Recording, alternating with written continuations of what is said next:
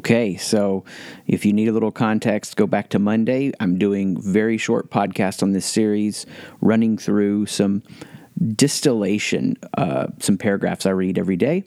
And not that I've perfectly arrived in these ideas, but I want them ruminating in my mind throughout the day. So Wednesday, I am here now.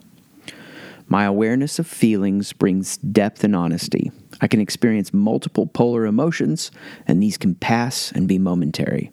I am not dominated by or denying of my emotions, but allow them to open up an appreciation for life and grow me. I can see the failure and feel my pain and hear the disappointment. I can accept the troubles, sorrows, and defeats. I don't have to live outside of myself watching my performance. They assist me. This problem isn't an attack on my dignity, it's a removal of distraction. Nothing can threaten my dignity. Am I making this future plan to distract myself from a present pain? I already have enough. The next purchase won't make me happy. I'm not missing out on anything worthwhile. I will consistently show up because this time might be one of those times. I live fully present and listen. When flow is gone, I embrace the next moment rather than forcing or attempting to recreate the exact moment.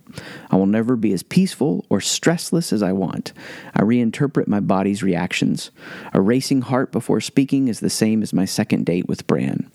A need for speed can be my enemy when I'm overstressed. This is the crucible of leadership, moving fast, moving wrong, too passive or active. I live with an appreciation for life like a recovered addict. I listen for the meta-themes, typologies in the stories of others. When I'm asked simple questions, I'm not hooked into telling my story. I turn the question around. They are self-revealing. I don't have to get there. So these are what I read on Wednesday to help me prime my mind and just focus things in to say, I am here now. Peace.